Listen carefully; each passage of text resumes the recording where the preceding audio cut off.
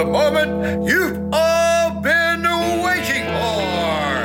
It's time for the Steak for Breakfast podcast.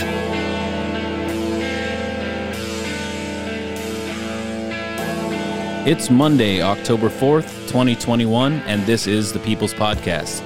This is a special edition of Steak for Breakfast. Smokey, this is not Nam. This is bowling. There are rules. Today, Junior! America! Steak. For breakfast! So stand by.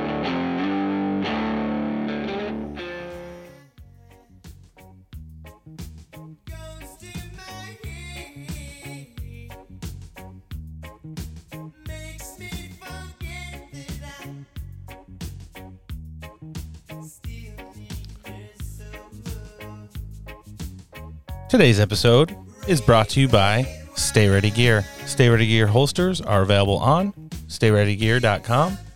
They're on Facebook and Instagram as well. Man Rubs. Don't mistreat your meat. You can find them on Instagram, on Facebook, and at manrubs.com.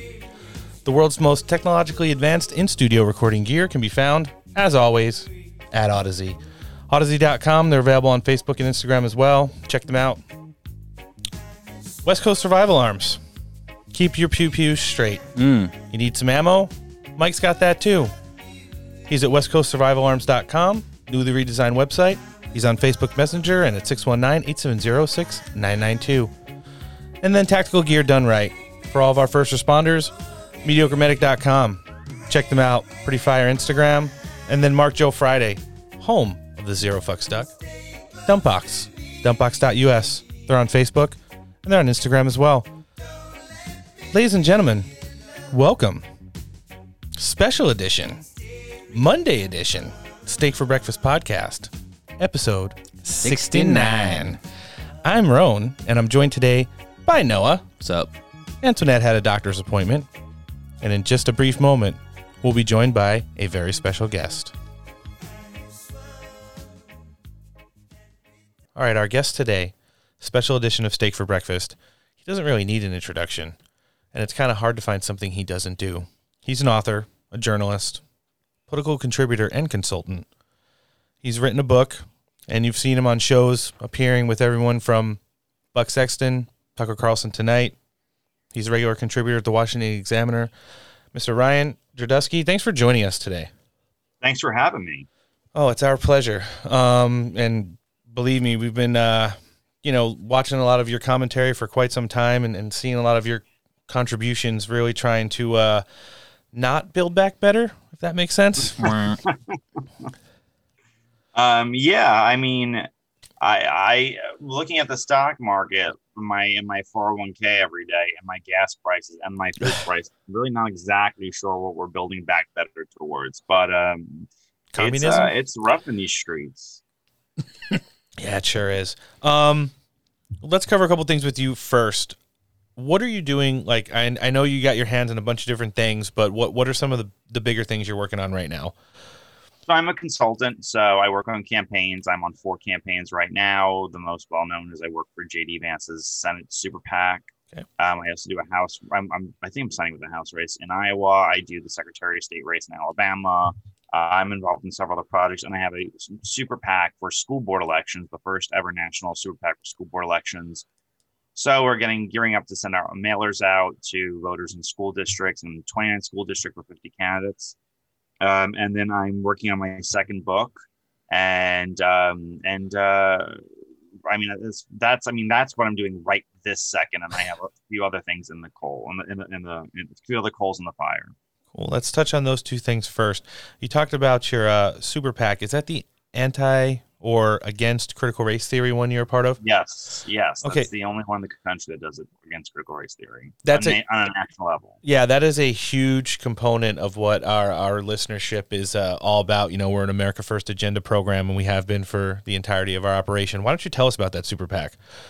So it's called the 1776 Project PAC, 1776projectpac.com. We've endorsed 50 candidates in 29 different school boards in 7 states, New Jersey, Pennsylvania, Virginia, Ohio, Kansas, Colorado, and Minnesota. We're doing a bunch of ads and messaging and mailers for them right now. We're working on it to get it out by the end of the month before Election Day starts. And I personally interviewed every candidate that I've endorsed to talk about education and critical race theory. And the goal is to take over school boards and to really have voices on school boards to counter activists, to counter progressives and what the left is pushing. And I think this is how we get a hold of our education system in a real fundamental way.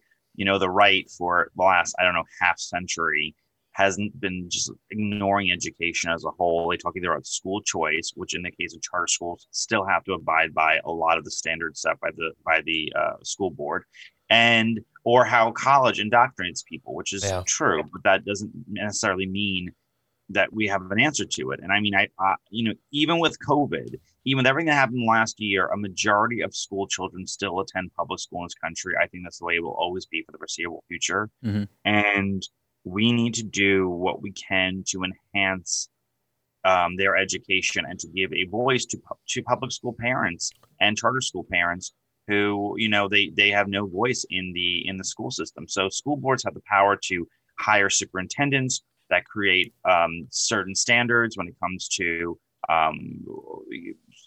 things like diversity. They bring in, they purchase the textbooks, which is super important, not to buy woke textbooks. Right. They are in charge of the budget. There's a school district in North Carolina. They're threatening to withhold the entire education budget if they don't fire any woke teachers. That's the power plays you have to do to sit there and really fight against what's going on in our school system. Yeah, that's a huge component there. We've seen so much stuff from school board meetings, everything regarding medical freedoms, masks, and stuff like that. We talk about it on the show all the time. I have 2 elementary age school children. They go to a charter school, and haven't seen a lot of the woke curriculum as of yet. However, they've endured several months, like a year plus, of the whole COVID narrative. We are the only country, by the way, that masks children. Yeah. We are the only, no one else is doing this. I was walking down the street. I'm from New York, if you couldn't tell by my accent. I was walking down the street and I saw kids in the playground with masks on, and the parents, or the teachers rather, did not have masks on.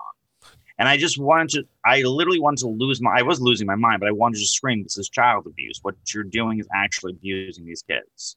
China banned masking children this week. Kind of interesting. I saw that. All of Europe is ban masking. No one else is doing what we are doing. We're doing the reason, I think, and I'm not a scientist, so don't take my word for it, but I think a big part of the reason that we are having the problems that we are having in this country is because we are a fat country that loves smoking. I think those two things are, I think if we really want to stop the curve, we could have sat there and tried to all lose 20 pounds. That would have done more to stop COVID deaths, in my mind, than anything that we have been doing as far as staying at home, not seeing one another, and hoping that this would all go away. It's a virus. It's out there. Will be with us, and forever at this point. Yeah, that's an excellent point. And I also think part of that is, when you've blatantly messed up and gone literally against the science as much as, the people who are controlling this narrative has. Well, now they just dug their heels in and they're like, well, now I can't admit I was wrong. So like, we're past doubling down. They're tripling and quadrupling down now. I mean, even threatening jokingly to all of us, our Christmases. How dare we even think about celebrating them with people? Right. Well, Joe Biden goes to a baseball game with thousands of people and hugs everybody in the dugout with no mask on. This is the insanity of the situation in our country. We've actually politicized a virus. Yes. Black Lives Matter protests are good because they don't spread viruses. Yeah. But that was my favorite. 4th of July barbecues with far less people in less confined spaces, also mostly outdoors, are bad. Certain types of drugs, hydrochloroquine, bad from the perspective of Fauci. Vaccines, good. And then on the right, we have the same exact kind of dual argument where we sit there and we politicized medicine. I mean, it's insane to me. I don't understand why the right wingers are so anti-vax. I don't understand why left-wingers are opposed to anything but the vaccine. Right. It literally boggles the mind right now. I don't understand why. I mean, the vaccine was created under the Trump administration. Yep. All these not procedures, but medicines, alternative medicines besides the vaccine, they've been around for decades. And they've been tested. And listen, some of them work, some of them don't work. A lot of doctors just try something. Nonetheless, I don't understand. For the life of me, I cannot fathom the politicization of medicine that is happening right now in this country. Yeah, it's one of the stupidest American things we've done lately. Yeah. We'll be getting that Pfizer-Mectin soon as they're done changing the name. And now more expensive. Yeah, exactly. Making it extra expensive for all of us to have orally, and for those who don't want No, the it'll vaccine. be rectally. You know what? At this point, I wouldn't be surprised. All right. We covered the super PAC. We kind of like laid it out for our audience where you're at right now. Let's talk about your book. You said you got another one cooking. Well, I'm beginning to work on my second one. I'm almost on the introduction. My first book is called "They're Not Listening." Yep. How the elites created the national populist revolution, which documents and talks about how it's really written for liberals, honestly, but conservatives should read it too. It's about how the people who were so shocked that Trump won in 2016, they couldn't understand, they couldn't see it, and I lay it out how national populism really was starting around the entire world. There's no country, no continent, no place on this planet that is immune to national populism. And the issues of sovereignty and immigration and trade and the working class are universal. And I go from countries as diverse as Angola and Chile and Colombia and Brazil to France, Italy, India, Israel, and I chronicle the rise of national populism from 1998, when I say the modern wave first began, till 2019. So it's a 20-year trajectory where you see the rise of national populism on a grand scale. And what caused it? And what caused it was the beliefs that the elites had towards immigration, towards open borders, towards refugees, towards trade, towards economics. And it's a good research book. I mean, you have 750 citations. So if you want to, and none of them are from, some bogus website. They're all very, very well sourced. So if you want to have a quick rebuttal to any of your liberal friends who don't understand it and you want to have the documentation to back it up, that's the book to get. Yeah, it's definitely, I've read a portion of it, and it's definitely a good read. I went in thinking that it was going to be so focused on, stuff in the United States. And then as you kind of like get into the pages, you realize, like you just said, it's got more of a global perspective on how it kind of relates to everything that eventually kind of took shape in 2015 and 2016 here. Well, yeah, because I'm sorry, I'm not to cut you off, but I wrote it like that because the immigration chapter starts off in Angola. Yep. Because first thing a leftist will say is you can't deport illegals. That's racist. So I talk about Angola. Angola has a huge problem of illegal aliens from Congo. Now, they're all black. We're talking about 100% black population, those who favor deportation and those who are against it. Right. And those who are being deported. And they deported something like 80,000 Congolese in like 6 weeks. Some insane number. Illegal immigration is not a case of can a country stop illegal immigration and can a country deport illegal aliens. It's a matter of willpower. Right. And the lack of willpower from countries like the United States, where it is now a multi-generational crisis, to countries that actually operate and work hard to stop it and to end it, like the Congo, like Israel, like India. They have the willpower to try to do something, and we just don't yet. Yeah, we definitely do. Or our leaders don't. That's the Yeah. Yeah, I definitely think there's been some polls out recently that shows there's a large group of both sides of the aisle who favor mass deportation and more of a streamlined, reworked immigration system other than what we have now. I think Americans are just too nice. They just and they want to be perceived as nice. So we're having a complete open border, a breakdown of law and order on our southern border, and they hate it. But the minute that they crave, stricter border control and deportations, and the minute someone comes in and sits there and says that, and the media screams that's racist, a majority of Americans say, oh, this might be too tough. Right. I think we desire the right things, but also want to be perceived as nice. And we need somebody who doesn't care about the feelings behind that, because Trump did not lose his reelection because he was too tough on immigration. No, absolutely not. No one cared. As many people screamed in the New York Times and the Washington Post about immigration. At the end of the day, no American was voting for him or voting against him because he was too tough on immigration. No, that's an excellent point. It segues us into the next thing I want to talk about. It's the current administration. Obviously, between the end of January and now, we've seen a huge change. Everything from, as we just mentioned, immigration through the economy, taxes, inflation, you name it, it's different than it was previous to January 20th. What is your kind of take on where we are right now? I mean, anyone who watches the news, even if it's skewed news, can't see too much good of it coming out lately. What's your kind of whole perspective on just the shape of the country in real time? I think the biggest issue going to this election is going to be inflation. Yeah. I think inflation is, we are finally, because of a tighter labor force, because women especially have dropped out of the labor force to take care of children or elderly parents. And we've had a depressed amount of immigration, which is a good thing. Since Trump's administration will probably be ramped up now next year, even though they are all carrying COVID. We've seen a tighter labor market, so wages are on the increase. I mean, you're seeing McDonald's and Chick-fil-A start at $15, $16, $17 an hour. Yeah. The problem is that with the rising cost of inflation, all of those gains made by the working class are being eaten away. And I think that is that hidden tax that we are all going through right now that is being felt by the working class. So I think that is, especially by the working class and people on fixed incomes like senior citizens.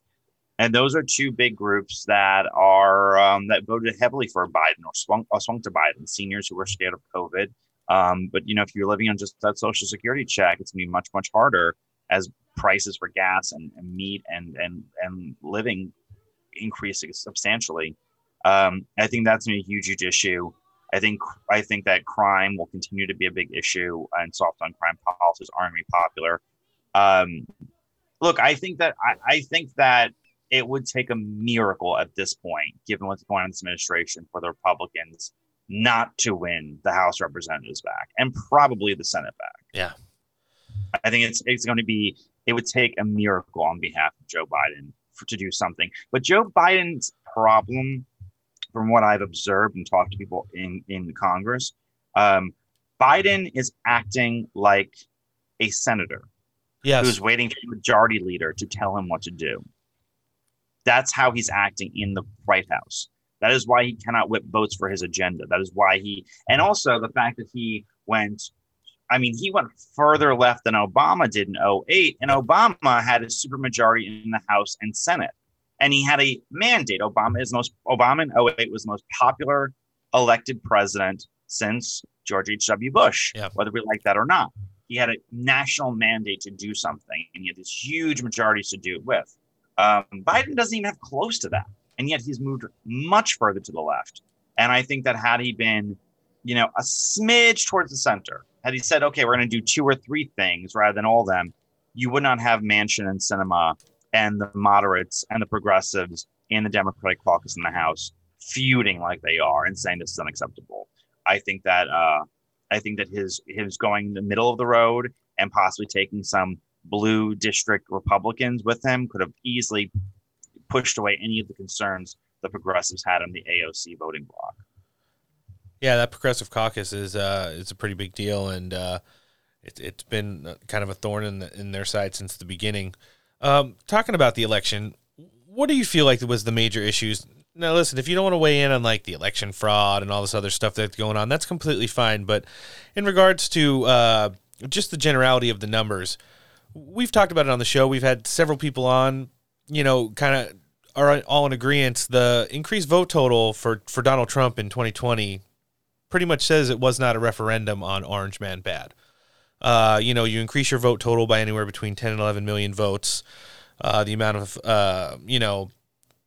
bellwether states and counties won overall vote total, just in general.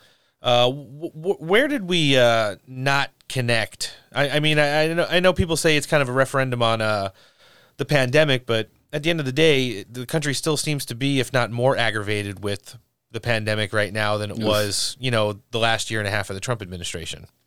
Well, I have said this. I said this the day that it was announced that Trump lost. I said this about Trump's presidency, and I'll say it now.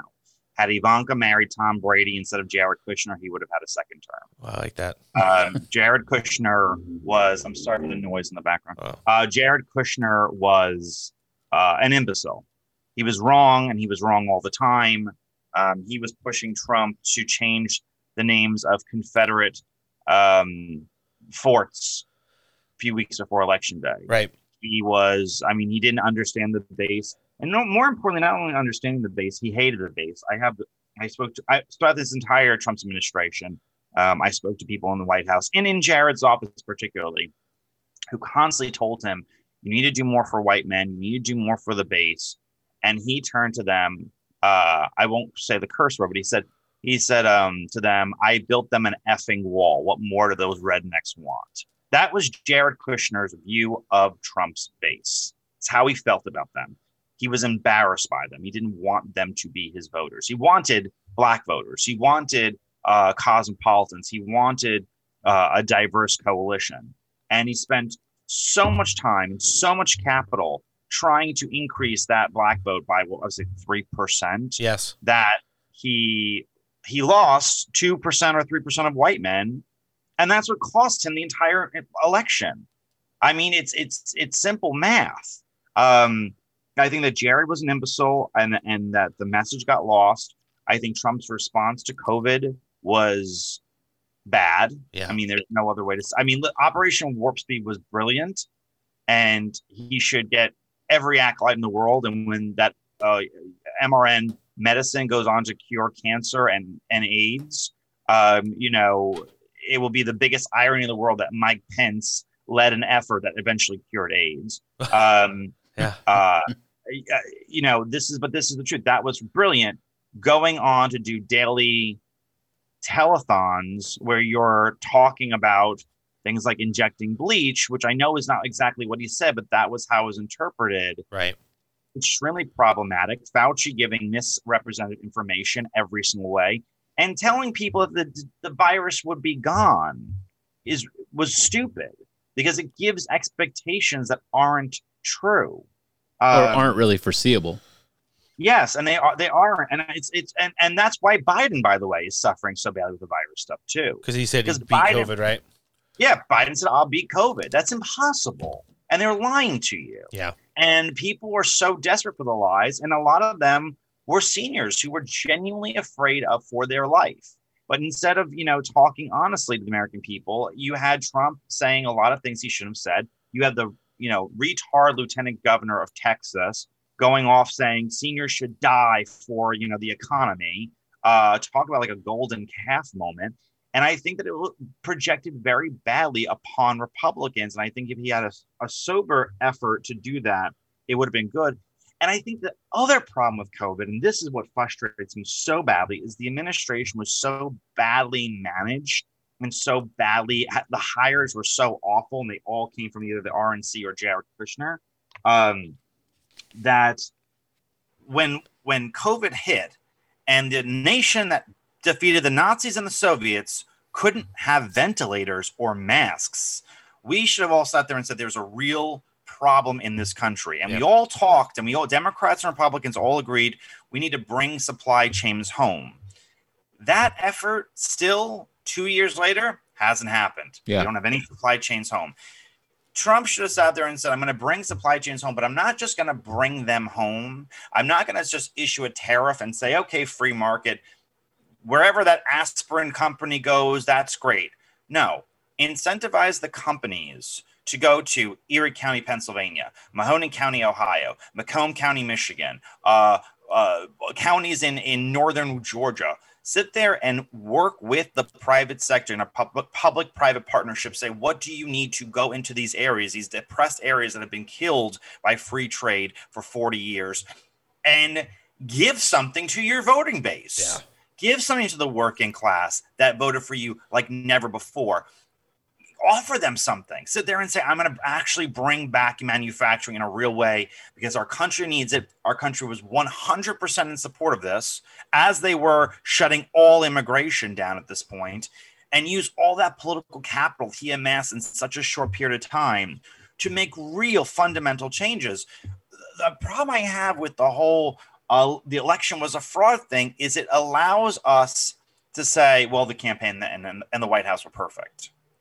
Oh, no, they weren't. They perfect. were far from it. Yeah, no. How does a campaign that has $200 million or $100 million a week before election day have no money right afterwards? Where did all the money go? Where did all the money go? I would love somebody to sit there and put somebody on. Where did the money go? Because they had endless amounts of money and all of a sudden they had none. And it was a matter of days. That doesn't make any sense to me. Why was Jared Kushner, who has no political experience whatsoever, why did he run the 2016 campaign, 2020 campaign? Why did he get Susie Wild, who is a genius? She is a absolute political genius. She ran Scott in 2018 in Florida. She ran DeSantis in Florida, and she ran Trump's campaign in Florida in 2016. Why was she barred from the 2020 campaign by Jared? Why did Jared sit there and hire all of his henchmen, by the way, who are still around Trump? They are now running his organizations, his PACs. Why were they still around? If we refuse to sit there and ask these questions, I know there's a lot of Trump supporters who are like, yes, I'm behind him for 2024. Where have we seen any indication he would not make those same exact mistakes 4 years later? You know, it was so obviously it was chronicled afterwards. The first 18 months of the Trump campaign, the Trump administration post the election, I mean, after the shock wore off, you had all of those people that were around him, the Chris Christie hires and all of these people that were so entrenched in D.C. that only you knew they were in it for the big ticket. They were going to get their $2 million a year lobby group jobs as the minute he got out of there, and they were going to do nothing except ride those coattails for 3 years because they knew they could just pump the brakes and it probably wouldn't happen again in 2020, which just, sure enough was the case.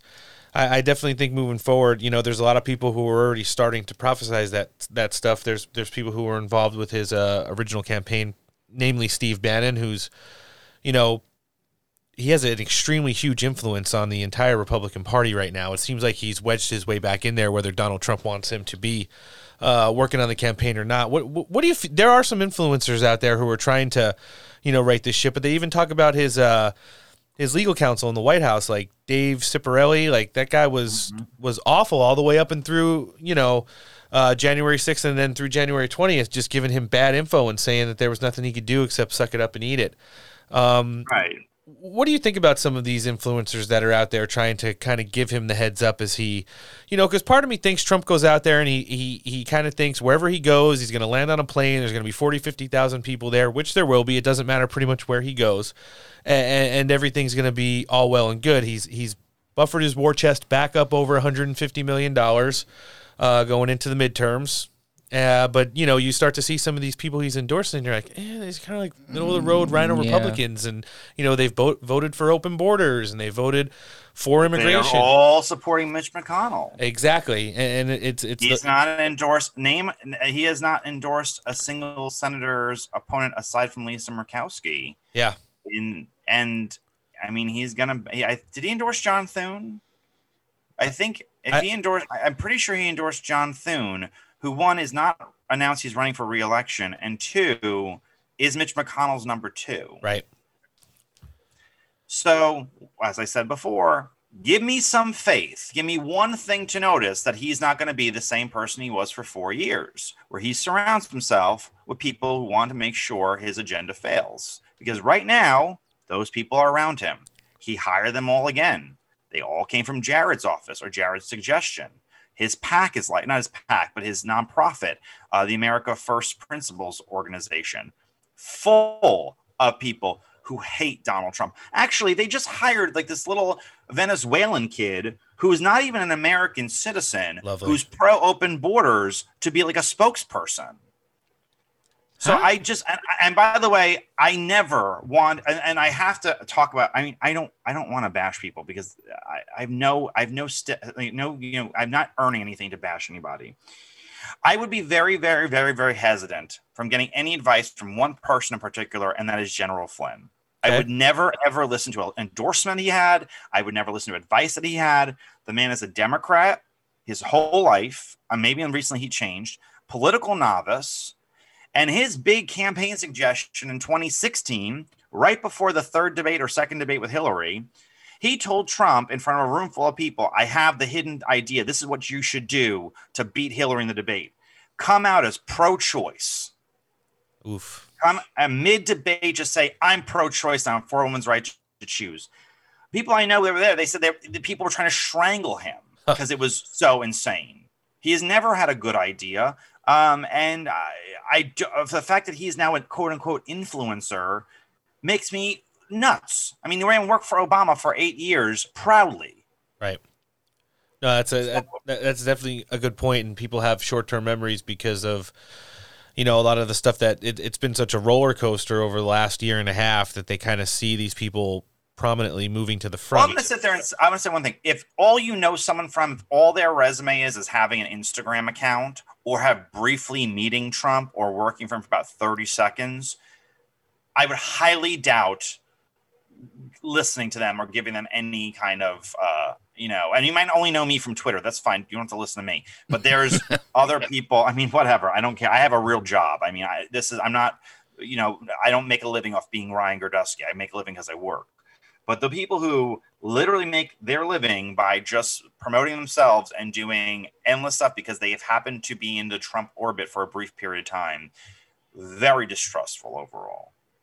That was a good point, and definitely from an outside eye looking in, it's not necessarily the narrative that we get on this show all the time, but however, we do want to keep our listening audience and just as informed as it is. You guys have to do your own research when it comes down to matters like that, because you romanticize with these people sometimes just based on where they are and what they're doing and what they're saying. However, it doesn't take that long to go and find their LinkedIn profile and check out their resumes and what they've done. And also, what candidates are they supporting? Are they supporting complete whack jobs, or are they supporting establishment people? I'm not going to mention many names, but I know, and I work in the race in Ohio, so I'm supporting JD Vance. I work for his super PAC. But there are candidates that I could see anti-establishment people backing, and then there are candidates that I could definitely see anti-establishment people not backing because they are establishment. Jane Timken was the head of the Ohio GOP, as establishment as it gets, supported the guy who voted to impeach Trump, and she seems to be getting a lot of praise from a lot of very quote-unquote Trump anti-establishment people. And I sit there and say, that's strange. You have to remember, politics is a very, very difficult industry to break into. I started working when I was 19. I only really broke in when I was 30. So after 10 years of working my ass off, struggling, fighting for every job, learning almost every skill that can come from campaign work, I finally got a career going for myself at 31 years old. Pretty late to start your career, not super late, but pretty late. It's very, very difficult. You either have to be like me and work 80-hour weeks, which is what I work, or if you can coast by being a political celebrity and getting hundreds of thousands of followers on social media, you can also make money by giving speeches and selling influence towards candidates. That happens all the time. Yeah. It happens literally all the time. So all I would say is, hearing that your favorite personality you've seen on Newsmax or Fox News is not reason enough to go, and now if you hear, by the way, 30 or 40 of them are, okay, there might be a reason for that. If you hear this person who did a great job and that person does a good job and this senator and that congressman and then this personality, that personality, and they're all, maybe there's something to that. Maybe that person has some legitimacy because they're all being backed by him. But if you just hear a few people who you only see on Instagram or on Twitter, and they are on television, or maybe they have a radio show, whatever, and they're gung-ho backing this person over and over and over again, all I'm saying is I would do a little research myself on some key important issues before backing that candidate. What are the policies they actually stand for? That's great that you brought that up and pointed out. So intricately like that. One name that we always talk about on this show, we hate bashing him. We thank him for his service. Senator Crenshaw out of Texas. Thank God, I hate Dan Crenshaw. I mean, if you're kind of So in the disappointed. America First movement, I don't know how you could not hate him. So, I mean, he spends all of these millions of dollars, like you said, making these commercials, endorsing Rhino candidates. Remember along that with him. commercial in Georgia that he made where he was jumping out of an airplane? Yeah, it was like an Avengers movie. He was like, get the troops ready. Then he jumped out of an airplane by himself, and then he did nothing in Georgia, and they lost. And he's never met an open borders, free immigration policy that he hasn't voted with the Democrats on. And also gun control. Well, yeah, that's most recently some of those things that he went on the record saying, don't worry, those things get shot down in committee, almost pun intended. But it's still, you can't put your names on those things when you run on the other, even though, like you've pointed out and we've pointed out for such a long time, that's a lot of the things that they do. Well, I don't get the benefit of voting yes on it, even if you think it's not going to make it. Like, Right. just vote no then. Yeah. It's not going to make it, then And just doesn't vote matter. no. Yeah. But here's the thing that boggles the mind. This is what I say to every candidate that I consult. I say to them, if you were in charge of the government today, and I mean you had complete say, how would this country look differently in 10 years? And I don't want you to say the words freedom, liberty, free market, or justice. Give me no buzzwords. I want you to describe it. If I am a 25-year-old, either recent college graduate, or I went to a school to learn a skill, welding or something, and how would my country look differently in 10 years? How would you improve my life? If I'm 65 and I'm about to retire, how would you change my life? If you cannot describe it to me without using buzzwords that are nonsense, you're not going to be a part of the solution. And I stress it so heavily on candidates. Speak to voters the way Bernie Sanders and AOC speaks to voters. Right. They lay out a vision. The reason why Trump's wall was so great was that everyone knows what a wall looks like. Right. Everyone knows, everyone can touch it, feel it. They know what a wall looks like. It is a perfect, idea. You know exactly what you're going to get. You don't know what you're going to get when people sit there and say, we're going to let the market and have freedom and deliver liberty. That means nothing. That means literally nothing. Those are buzzwords for primarily boomers to write checks. Exactly. They don't actually lay out something concrete that people care about. If I have to hear the word socialism one more time, I'm going to blow my fucking brains out. But like, it's just the truth, and Dan Crenshaw will be the first one to sit there and scream socialism, socialism, socialism. How, and Venezuela, talk about Venezuela every 45-second chance that you get. How did Hugo Chavez get democratically elected in Venezuela? It wasn't because he promised socialism. It was because he ran on the idea of racial consciousness. He said, they hate me because I look like you. You're poor because white Venezuelans, the descendants of Spaniards, are wealthy. They don't like me because my nose is wider and my hair is curlier. It was racial identitarian from beginning to end. That is what we are seeing in this country. It is working as thoroughly. And Dan Crenshaw will sit there and bash Venezuela, but won't talk about racial identitarianism and the problems with it and what's going on. Yes. So you're going to get the same result because you're not, for someone who, fought in the military and was injured, he's really not very brave on this issue. No, that's definitely a great point, and one that we point out on a regular basis. Because if it comes down to it, at the end of the day, like you said, he's a combination too. He's an influencer and already sitting. Well, he's in with that TPUSA crowd, and he's very good on television. I give him credit. He's excellent on TV. He can explain a situation, and he's funny. And my God, Pete Davidson. He freaking stuck us with him on a national level because he decided to make fun of him. It's pretty interesting that he does the Turning Point USA stuff in Yeah. contrast to the Alex Soros sponsored Young Globalist convention he used to do back in the early 2000s. So, but it's like you made that point with General Flynn. Like General Flynn, whether you want to admit it or not, he's a prominent face at the pretty close to the tip of the spear of the Trump campaign right now. Whether it's scary or something that you don't think is true, it is. And 10 years ago, he was in a very different spot. And he says, name one thing General Flynn ever said. Wow, that makes me think. Name one thing he's ever said. He worked for Obama for 8 years, lifelong Democrat, super pro-choice, wanted Trump to be pro-choice, fired for lying to Pence in the first few weeks.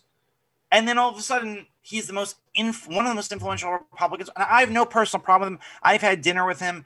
I wish him well. I hope he's, happy. Everything's going well. But why the hell is this man an influencer on politics? Right.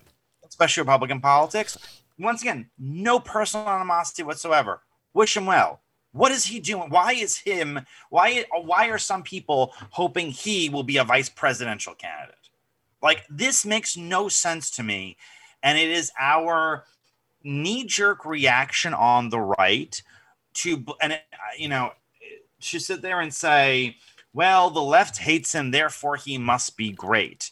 And to this knee-jerk inflection, and I guess it's human nature, so, the left does it too, but this knee-jerk reaction, I want to talk less about defending people that the left is attacking and more about what is our long-term strategies for winning. Yep. That's why I'm doing this school board thing. I'm hoping that in 2022, it's in the very early works right now, so I don't know if I'll have the time for it, but hopefully if we win school board elections, I'm going to try to make the first National Association of School Board Members for conservatives, so that way we can actually create legal defense funds and work on, I want to have a long-term strategy, and this is my little contribution towards it, as well as supporting other candidates. What are these other people's long-term strategies? What are they contributing besides giving speeches to people who are already in the base? That is the question I would like to know. Most of them contribute very little or nothing. That's a great point you make. It can't always be about making America great again. Yeah, it is, but you're not going to own the libs, and you're not going to do anything by writing on Twitter. That's not going to do something. Get out there, go to the gym, work out, make sure your kids aren't heroin, make them read some, classical Greek literature and understand why the West is the best civilization ever. Right. And then go and I understand everyone has something to do. I get it. But go out there and do one contributive thing, a month, whether that be attend one event or knock on a few doors 1 week in a month, or, even get your local neighborhood to sit there and, have meetings within your block of like 50 or 60 people. So there's strength in numbers. So you could vote and demand something from your politicians. So that way you could hold an event with a local congressman and say, we have 75 voters here. We have a concern on this one particular thing. Okay. These are things that you do to build strength. There is a reason that voters who vote in blocks sit there and get the most respect and get listened to by the politicians, because they actually have something that they care about. One or two people posting online, it's great, but it's not actually doing something for you.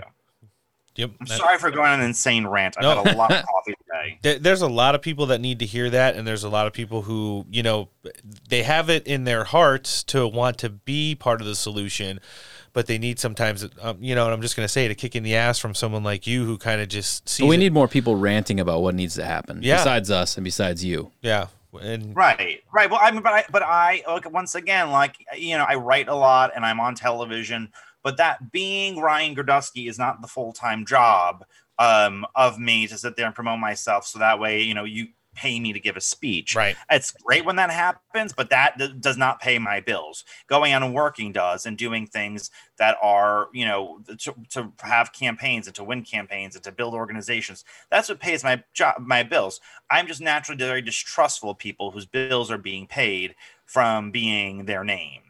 That makes me a little worrisome. Yeah. Makes sense. All right. So we're in kind of a weird spot right now as a nation. We're definitely still in the transition phase from one administration to the next. I don't think we've gotten to the bottom or seen the worst of it yet. Ryan, what do you think short term, moving in towards 2022, where do we go from here? What is give us like a political forecast of what you see? It's not getting any better. I mean, the economy's not getting better. Loss of energy independence. You've got hundreds of ships off both coasts of the country just sitting there, not delivering products, empty shelves in the store. You have the, inflation rate, which averaged, I believe, 1.4 during the Trump administration, now is over 5% consistently. We're entering the holiday season. Fuel prices are through the roof. Yeah, gas was expensive last night. Oof. It's sure. I mean, I drive a Prius right now, and it costs almost $50 to fill it every week. That's ridiculous. It used to cost me $20 to fill it 9 months ago. It's going to rain tonight, and I'm still going to ride my motorcycle to work. Yeah, it's just one of those things. What do you see? You know, are we heading towards now? I'm sorry, I forgot to add.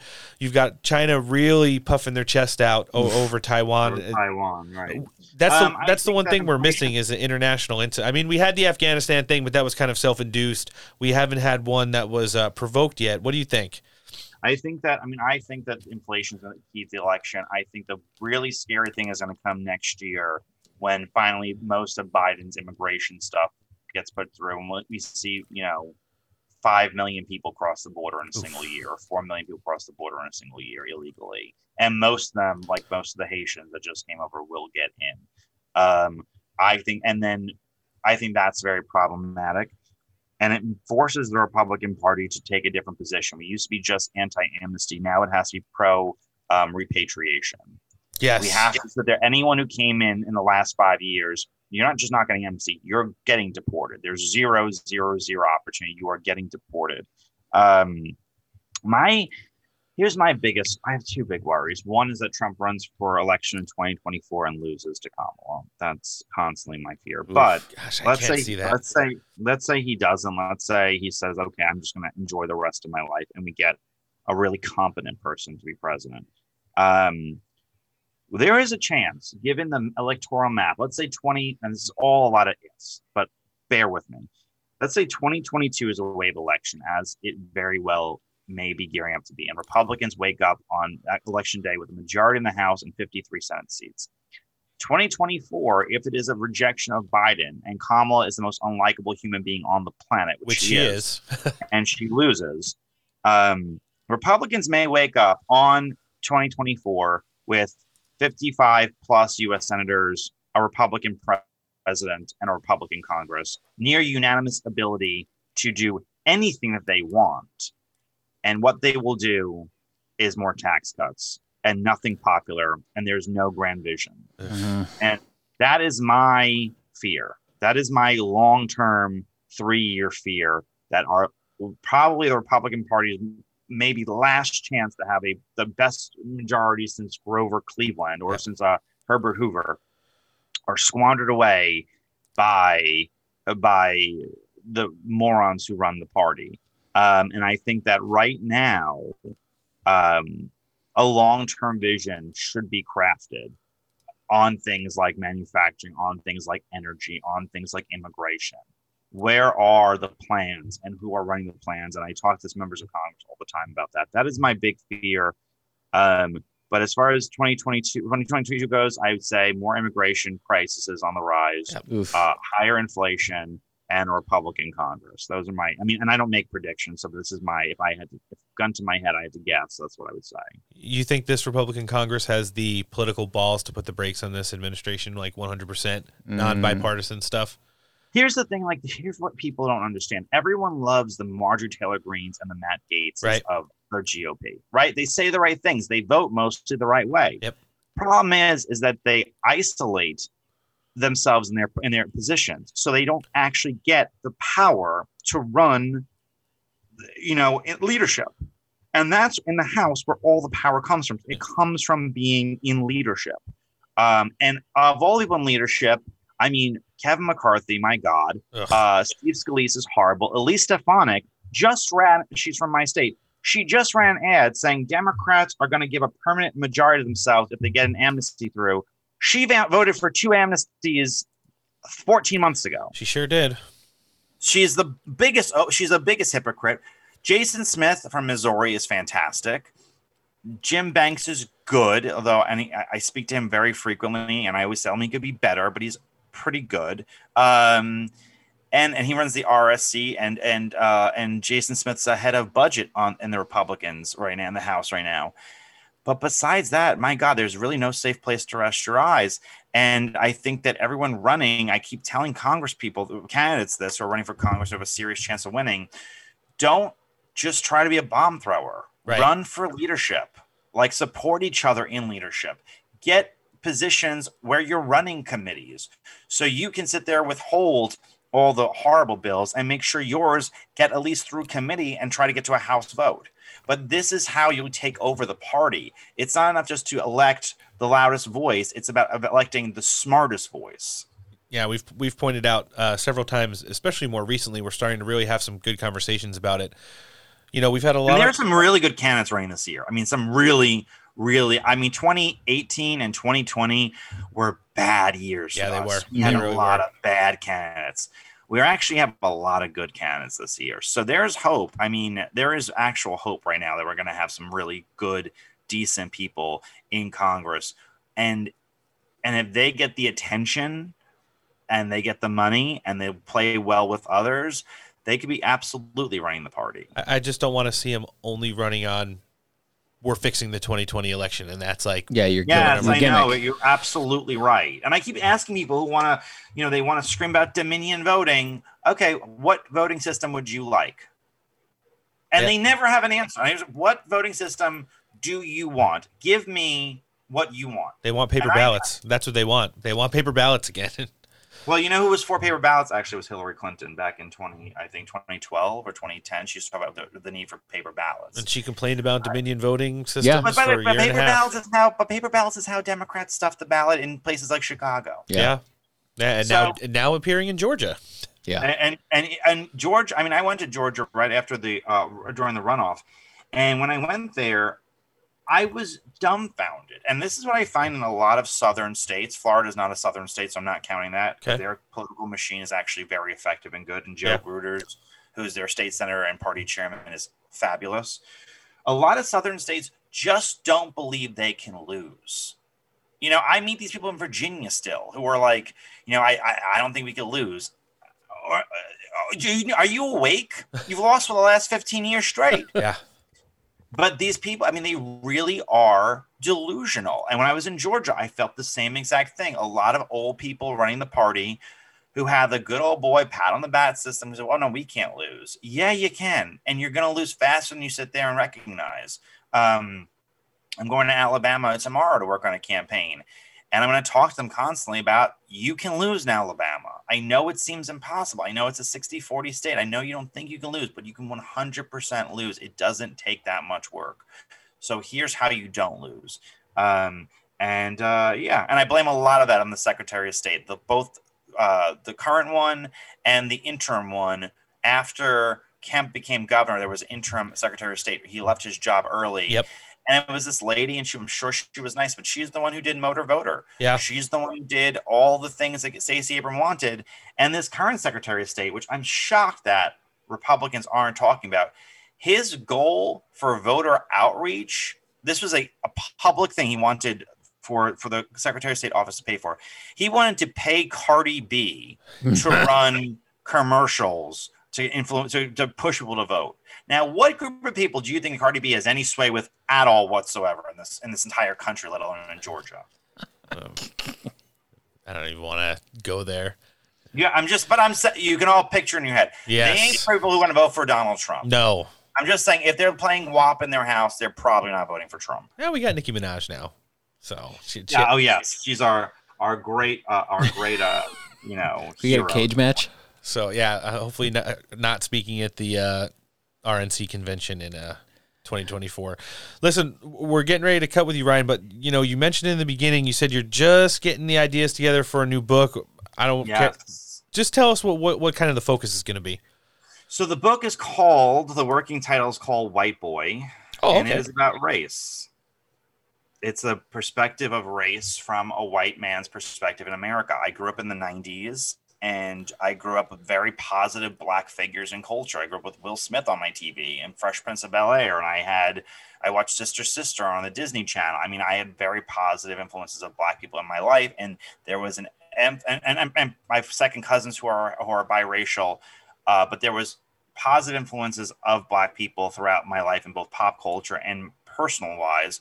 And the overarching idea in our country, our secular morality, was color blindness. We were not going to judge people based upon their skin color.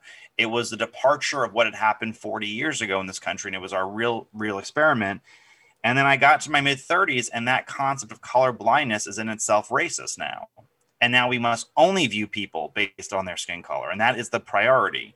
So I talk about it's in memoir format, so I'm kind of brushing through my brain of memories of racial interactions that left an impression on me, and then talking about how we speak to white men in this country in a negative way, how white people are now viewing themselves, and our inability to sit there and have a dialogue on race. We have guilt trips on race.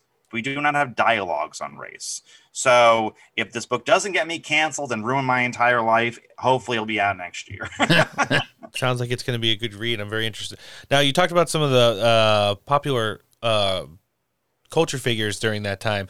You said you were from the New York area, so I'm going to ask, Biggie or Tupac? Oh, Biggie. See, they were dead, but when I was too young. So I never really listened to them. As an adult, I would say Biggie Smalls. But correct answer. Okay, but yeah, I mean, he was a fantastic rapper, and I'm not the biggest rap fan in the world, but I actually know his music. I don't think I know much of Tupac's music. So, but I am an East Coaster. But yeah, I think that we I'm talking. So the book opens up with when I was 9 years old. I was at a family vacation, and we were out in a hotel pool. I'm Italian. My whole family vacations together. Not just my immediate family, second cousins, people that you are calling your cousins who are not in fact even related to you. That kind of Same. ordeal Same. where you have 75 people at a barbecue and Yep. it's just the immediate family. So we're at one of these outdoor pools, and I remember I was always a germaphobe my whole life, and I looked into the water and it's full of dead bugs and leaves, normal hotel things, and there was a black family in the pool. And I remember not wanting to go in because they said the pool was dirty because there was dead leaves and bugs in the pool. And my aunt pulled me to the side and gave me this whole lecture about, do you think the pool's dirty because there's black people in the pool? And at that age, it had never crossed my mind. Yeah. And I remember it really sticking to me and saying, oh, she must be telling me this because some people think black people are dirty. And it really, that was the first moment I ever had in my life that I can remember that I remember people's race is something bigger than just the fact they have skin color. There's something attached to that. And that's how I open it. And I talk about like when I was in college and Obama won, and the white liberals in the class walked around hugging every black person. And I thought that they were insane. And like, I couldn't understand these. The first person who ever called me, checked my privilege, was a fat Jewish lesbian who was, both her parents were lawyers, and she had a house in the Hamptons. And meanwhile, my parents were a cop and a computer technician person. So a technology person. So, I mean, I came from a working class background. Yeah. And she told me to check. So all these memories that I'm incorporating through the experience of what I feel like most white people of my generation have gone through. And now we're looking at the world gone mad, and we're not having an honest conversation about race. I don't think we even talk about it because our parents couldn't talk about it. So it's all those things. And it will probably force my brother to change his last name. Well, I mean, now you just have news organizations like the New York Times trying to rewrite it. So, yeah. Or actually, there's so something interesting that was in my last book that will also be in this book. The year Michael Brown died, the terms whiteness, white guilt, white, all those terms, all those woke terminologies exploded in the dialogue around like 200 or 300% the year Michael Brown died, and they never went down.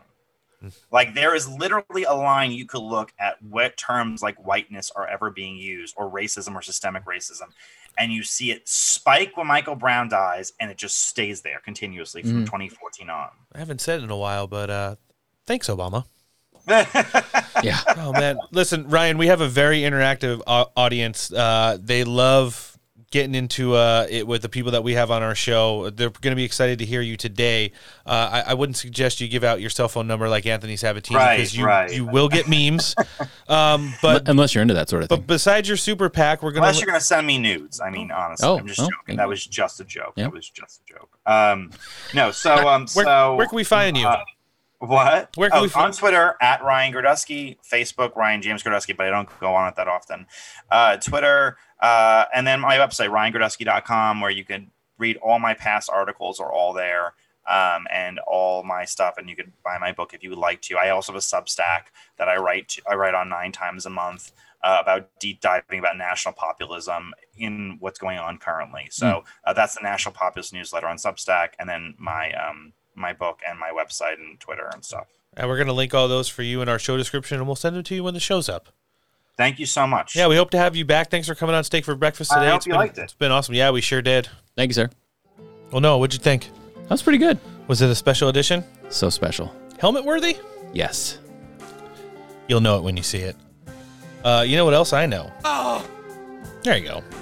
Where you can listen to the Steak for Breakfast podcast.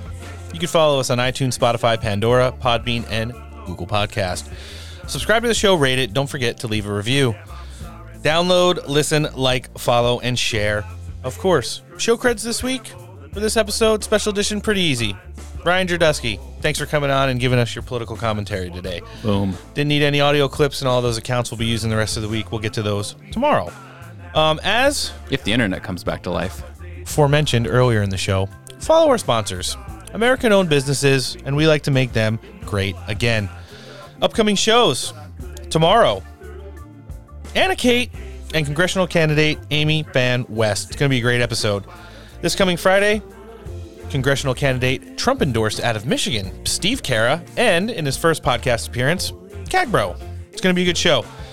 Next week, we've got the Sassy Conservative on Tuesday, and the following Friday, we have Mr. Sheep No More. Lots of good stuff going on with both of them. Definitely influencing, one kind of in the movement, one kind of pushing back against the COVID narrative. It's going to be amazing. And then the following Tuesday, which will be the 18th of October, we're going to have Miss Gianna Simone, host of Love Gianna, the celebrity vegan cooking show on Amazon Prime. She's also quite based. That's an odd mix. I like it. It sure is, and I'm excited to hear what she's going to say. You know what else we say at the end of every show? The things you need to do between now and then. Now, there may or may not have been some narratives that you liked over the course of this conversation we had with Ryan Jerdusky, but here's the thing. Listen to what the man said, and then go do your own research. I'm sure at the end of the day, you're going to find someone who has that much political contributions and consulting work under his belt is not just going to make those claims without some research done. Hold the line, ride it, buy the dip. Twitter's dipping right now. Get the fuck in here. Snatch the wigs, ice your balls. Let's see what happens. And of course, where we go one, we go all. This has been a special edition of the Steak for Breakfast podcast, episode 69. Thanks for joining us today. I'm Roan, sitting across from Noah. Yo. Thanks, handsome. Antoinette will be back with us tomorrow, like I said, when we have Miss Anna Kate and congressional candidate out of California, Amy Fan West. Thanks for listening, and take care.